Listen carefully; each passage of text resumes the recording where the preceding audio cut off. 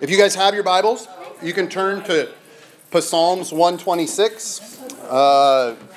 Let's say, first, we're going to actually start. I'm not going to do much of an intro. We're going to start by praying this psalm. But before we do that, I'll have to say, this has been my absolute all-time favorite week of study in the entire Psalms.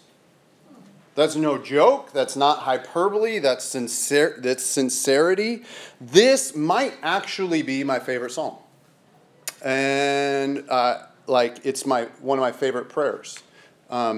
And I guess for me, it shouldn't be surprising because I love the Psalms of Ascent. The Psalms of Ascent are what led me to want to even start to have a desire to preach through these Psalms. This is one of them. And in part because I think I'm a good Seattle kid, so I like emo. I like depressing stuff. I don't like the rain as much as some people, but I remember somebody said, "Why do you like Dave Bazan?" I'm like, "Because he sounds sad." And it's and I'm like, and they're like, "It's so depressing." I'm like, "That's why I love it." Yeah, that's why I love it. And yet this psalm is not that. And so will you guys please stand with me, and we're gonna you guys read the bolded, and I didn't break it up as much, but you read the bolded and I'll read the unbolded, and we'll get through it.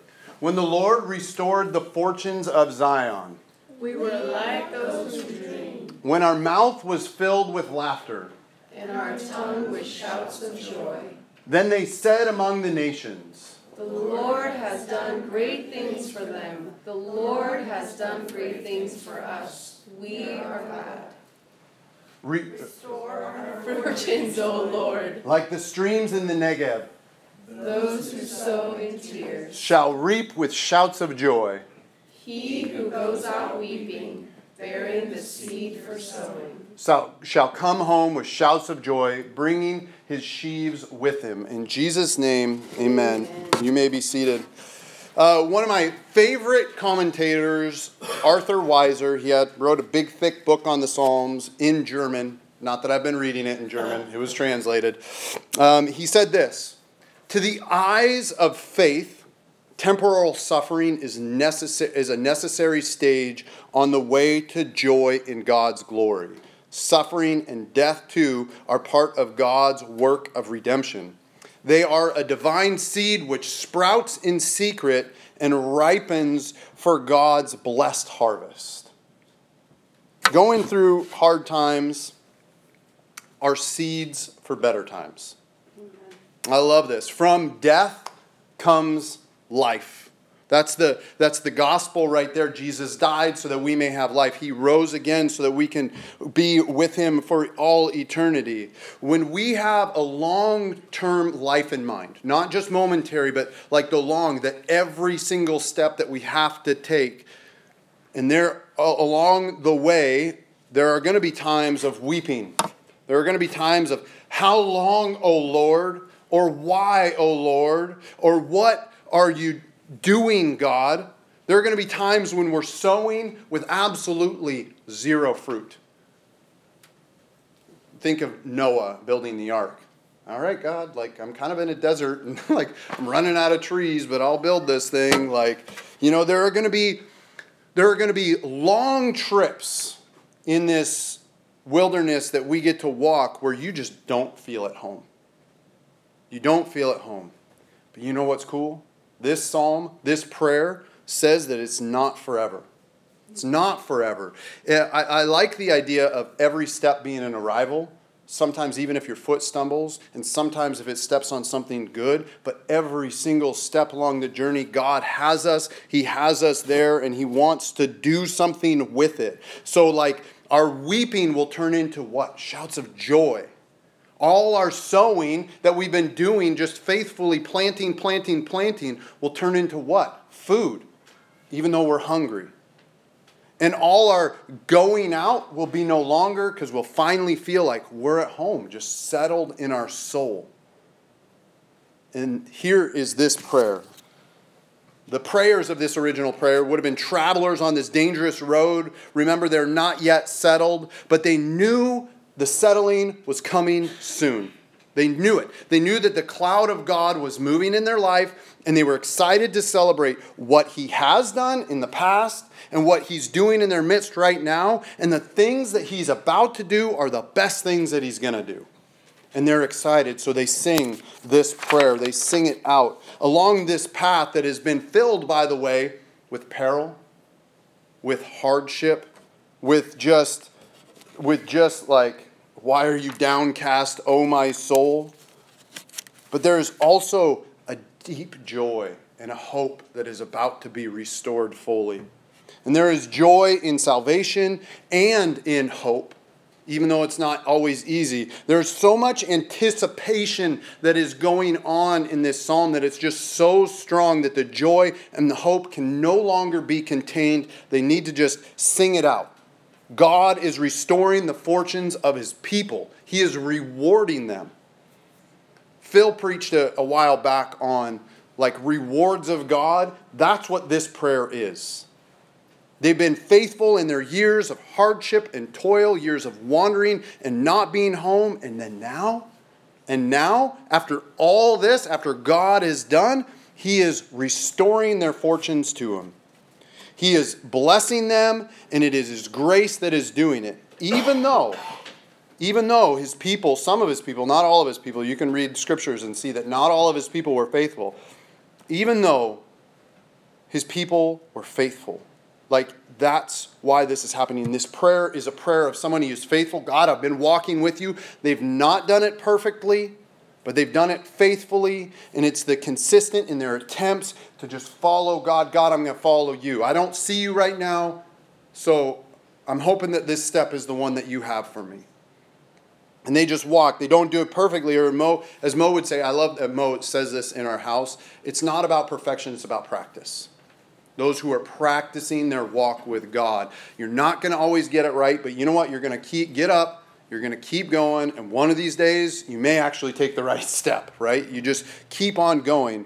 It's not just the people's faithfulness that is being rewarded. The reward itself points to the goodness of God, period.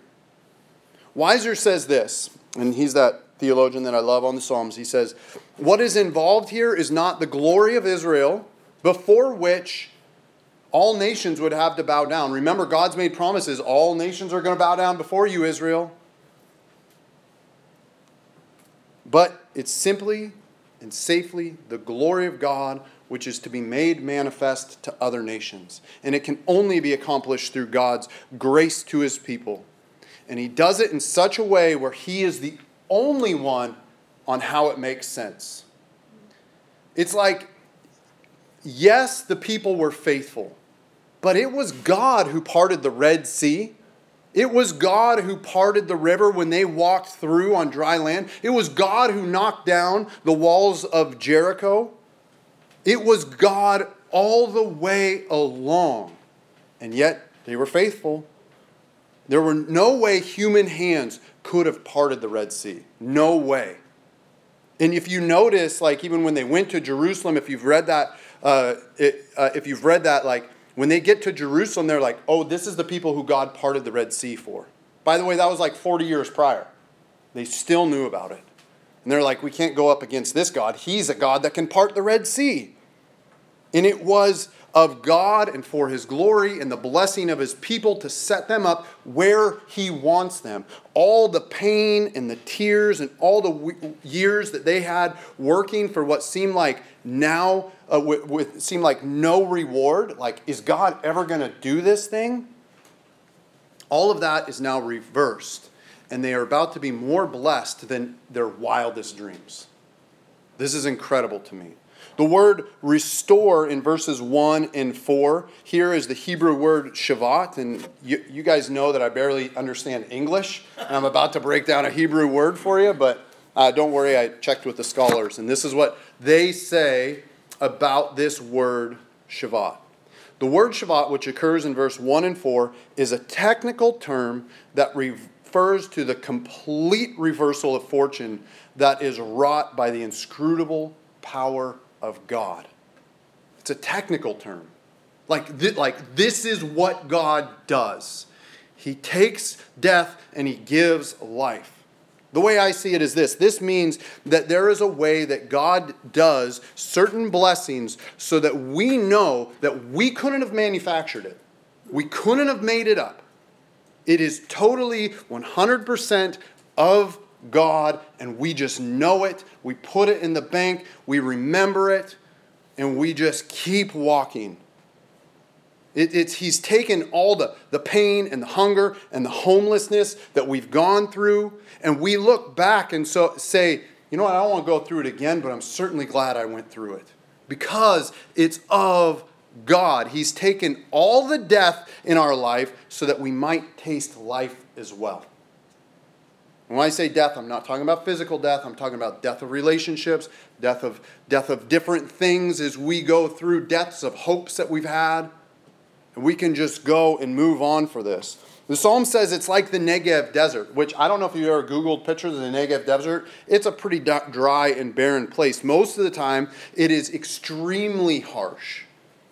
But then after a rain, by the way, after the rain, there are these massive floods that sweep through that are super dangerous.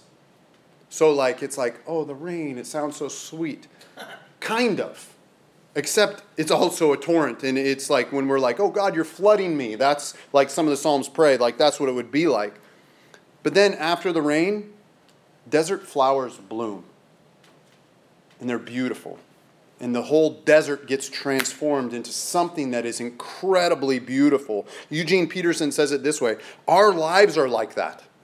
Drought-stricken, and then suddenly the long, barren waiting are interrupted by God's invasion of grace. I love it. Yahweh is the rainmaker. He's the one that brings this beauty as we follow Jesus. As we walk through difficult times, we can also see him in doing something. And he does this for us. And for us, you know what we need to do? We need to keep walking with Jesus. We need to hold on and remain faithful to him through good times, through bad, and certainly as each step is an arrival in and of itself, there will be both. There is grace here, to be certain, but there's also work that we have to do. That work doesn't save us. Don't hear me say that. It's a grace that saves us. However, we still need to put in the work to stay with Jesus. Amen? Like we still, during the hard times and the joyous times, they're always side by side through Scripture, through the entirety of it. And the same thing is like works, like people doing what God asked them to do, and then God's grace is always side by side. Or we can look at it this way. The dry bones that would have died in the desert are alongside the beautiful blooms that are after a rain. Tears of agony turn into songs of joy. And you know what? Sometimes they're like, oh God, how long? And hallelujah. And they just flip because God's grace showed up and we just know that he is doing something. And you know what we get to do? We get to keep going. We get to keep walking. We get to keep trusting. There are times through the Psalms when we've learned that faith is so dark. Up to this sermon, my favorite one's been Psalm 88. And I don't know if you remember this, but the women from the Monroe Gospel Mission were there. And I think her name's Misty. Her son passed away 3 years ago. And I'd heard rumors that people are like, she's just not getting over it. And I don't know if you know Psalm 88, but it's the darkest psalm. No hope. No hope. It ends with like, what the heck? Amen. It ends with just this dark place. But you know what? Her long suffering and her prayers minister to us. Minister to me, to be certain. That those who have been long suffering, sometimes her faith was dark. She didn't have a lot of reason to hold on. But you know what she kept on doing? Praying. And it's a beautiful, beautiful thing. But those who have long suffering ability to hold on, you know what? In the end, God rewards. God rewards. So, hold on. Hold on. All of this weeping and this fighting for your faith and your life because that's what it feels like sometimes, will be the work that you need to hold on to Jesus during those times. Don't let go. We don't let go. We keep working. We keep remaining faithful, even in the midst of big questions. And sometimes our questions get bigger and bigger and bigger as time goes along. And then we need God to become bigger and bigger and bigger, because we're just living in the, I don't know. But I know God. I can trust in Him. As for us, as we follow Jesus, it wasn't all joy and reward for Him. There were moments when His followers left Him, abandoned Him. And then there was a few people left, and He said, are you guys going to leave too? And then the ones that stuck around said no. And that couldn't have been easy to go through. Just all of a sudden you're super popular, and then you say a couple things and people disappear, and you're just like, well, that happened. And then there was the fasting. Jesus was fasting, and then followed by the temptations of Satan. And then there were these crowds that were simply demanding of Him. God, or Jesus, do this. Jesus, do that. Jesus, why this? Jesus, why that? All these people were demanding of Him and not trying to actually get what He was saying or what He was about.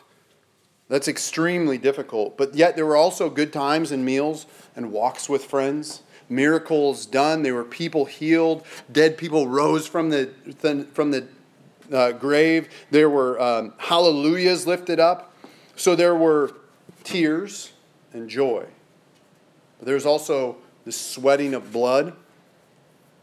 Even when everybody else left, 12 remained, and one of your closest friends betrays you for a kiss for 30 pieces of silver to turn you over and die. This is the Jesus that we follow. This part of it too. And then not only that, Jesus endured the mock trials, knowing He had the power to stop it. He's the King of Kings, Lord of Lords. But you know what Jesus did? He kept His mouth shut and He endured. He shut His mouth and He walked, trusting that He would be vindicated by a power greater than these mock courts that He stood before. And then the cross where He died, the physical, spiritual, emotional pain of it, Jesus endured and hung on through all that. And then there was the burial, and then resurrection.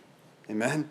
That is what we are walking and getting ready for and getting excited to celebrate together come Easter, because the Psalms of Ascent for us are leading us straight into Easter.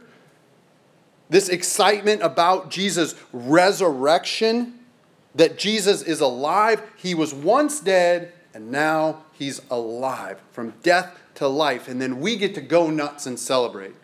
We may anticipate, and I pray that the anticipation will grow as He takes us from death to life. As we get closer to seeing those moments, that we can look ahead and go, yes, that. God's going to do something. I don't know exactly how it's going to pan out, but it's going to be amazing, and I'm going to hold on so I can see it. And just as joy builds on the past, right? We look at the past. It also borrows from the future. That's a Eugene Peterson quote, by the way. But it's like, it borrows from the future. Like, we can see things that we've hung up. God did this, God did this, God did this. I take joy knowing that God works, and I know He's going to do something even more amazing. We look to the past and see that Jesus has risen, and this can build our joy for the future to come, that there are great things that God has done for you, both big and small. Salvation? Yes, absolutely. Through Christ alone, amen? Forgiveness? Absolutely, by His broken body and His spilled blood. Adoption into His family? The answer to that is yes.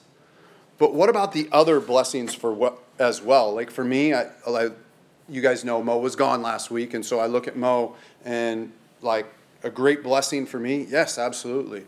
Think of a blessing. I had a great mother who's loved me unconditionally through my entire life, even though there have been moments when I haven't deserved it. Most of the time I think I deserved it. I earned it, but there have been moments. But then I have kids who I love more than any other persons in the world. I have those gifts from God. I have a job that I love. I have friends who love me for me. Even though they see my flaws, they still love me. And the list could go on and on and on. And it's because of these things, both big and small, that I know that my hope that Jesus can take all the bad, all of it, and turn it into good. Because he's done it time and time and time again. Jesus alone can bring the rain that waters our soul and shows us, and it strengthens our grace and strengthens our faith and shows his grace in our lives. We need the dry and rainy seasons to be strong, by the way. We need them. And we can anticipate that because we've seen him do so much in our past, and we know that he can do it in the future as well.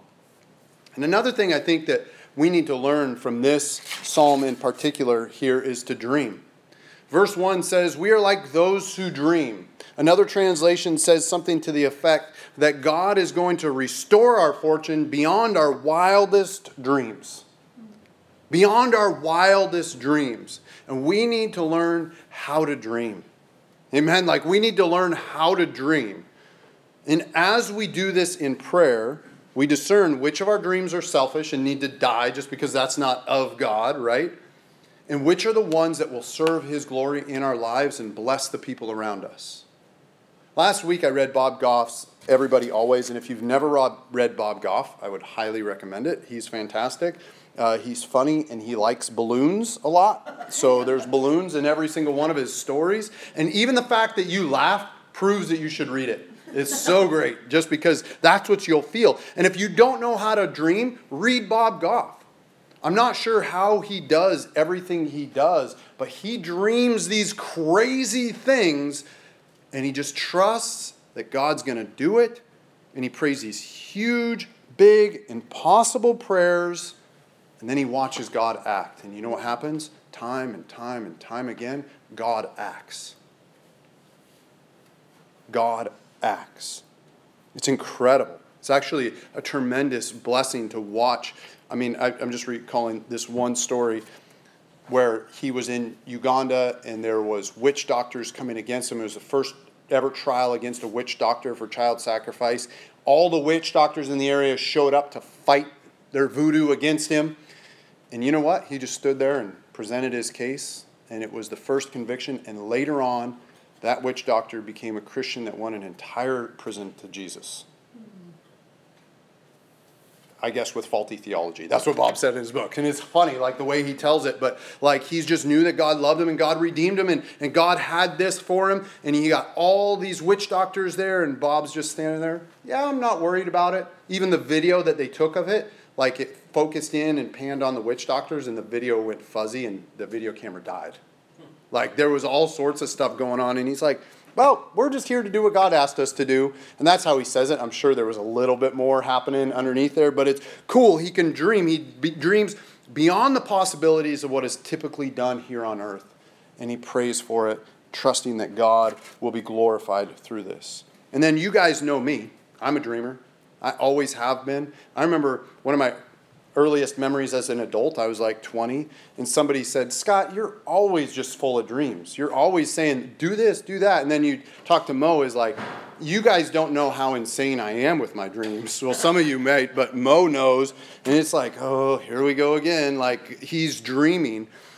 But I firmly believe that God can do big things, huge things. I think he's doing them. I think he restores the fortunes of his people. I think he's doing stuff in ways that we can't even imagine. And I know some of the dreams that I've spoken are going to come about and come true. I know that deep in my heart. And I just know it.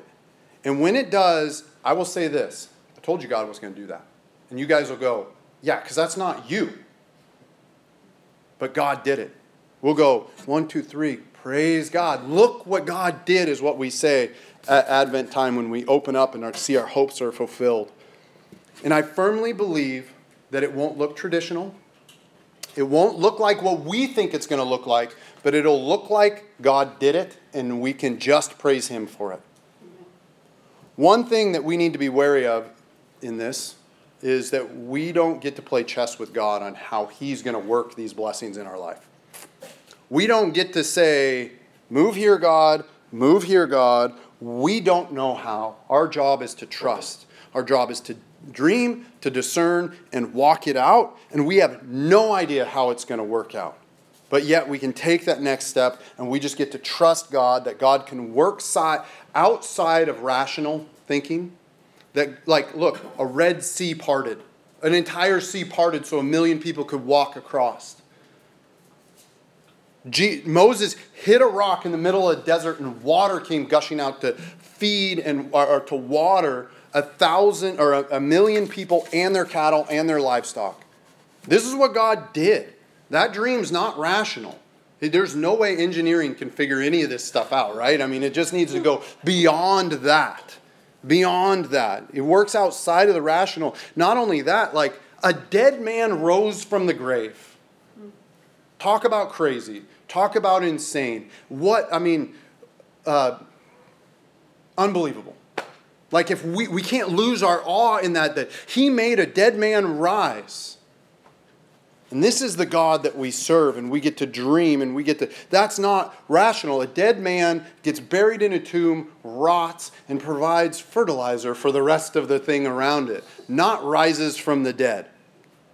But you know what? God rises from the dead. He uses death to bring life. And he does this over and over and over and again, but he does it in such a way where we can only look and say, look what God did. Look what God did. And I'll add this so that I can be, sound in my teaching. It doesn't mean all our dreams are what God wants for us. Amen. Not all of our dreams is what God wants for us. There are dreams that are purely selfish. That God knows if he answered our request, that the answering of that quest would lead us away from him. That we wouldn't need him anymore. That we would think we got it all. Then we would walk away from Jesus. And you know what? He doesn't want that for us. He'd rather withhold that stuff so that we're just with him. And this is where discernment comes in. And we get, and I would say this, sometimes in the name of discernment, people have gone like, well, that's just not how this works. That's not how this works. I'm not talking about that kind of discernment. I'm talking about discernment just going, you know what, God, I think this is what you're asking me. And it's a huge dream. I don't know how you're going to do it, but I'm just going to keep praying for it. I'm going to trust you, and when it happens, I'm going to give you the glory. I'm going to remind people of what you did. And we need the ability to discern and dream. We need both, all the while trusting Jesus with our next step. We get to pray this prayer, and we get to watch Jesus work in and through our lives. We get to be blessed to the point that those blessings come back, and in that they come to us, and then we give them back to Jesus, and he just blesses us. Our fortunes are reversed through the good grace of Jesus alone. And so let us follow him. Every step being an arrival.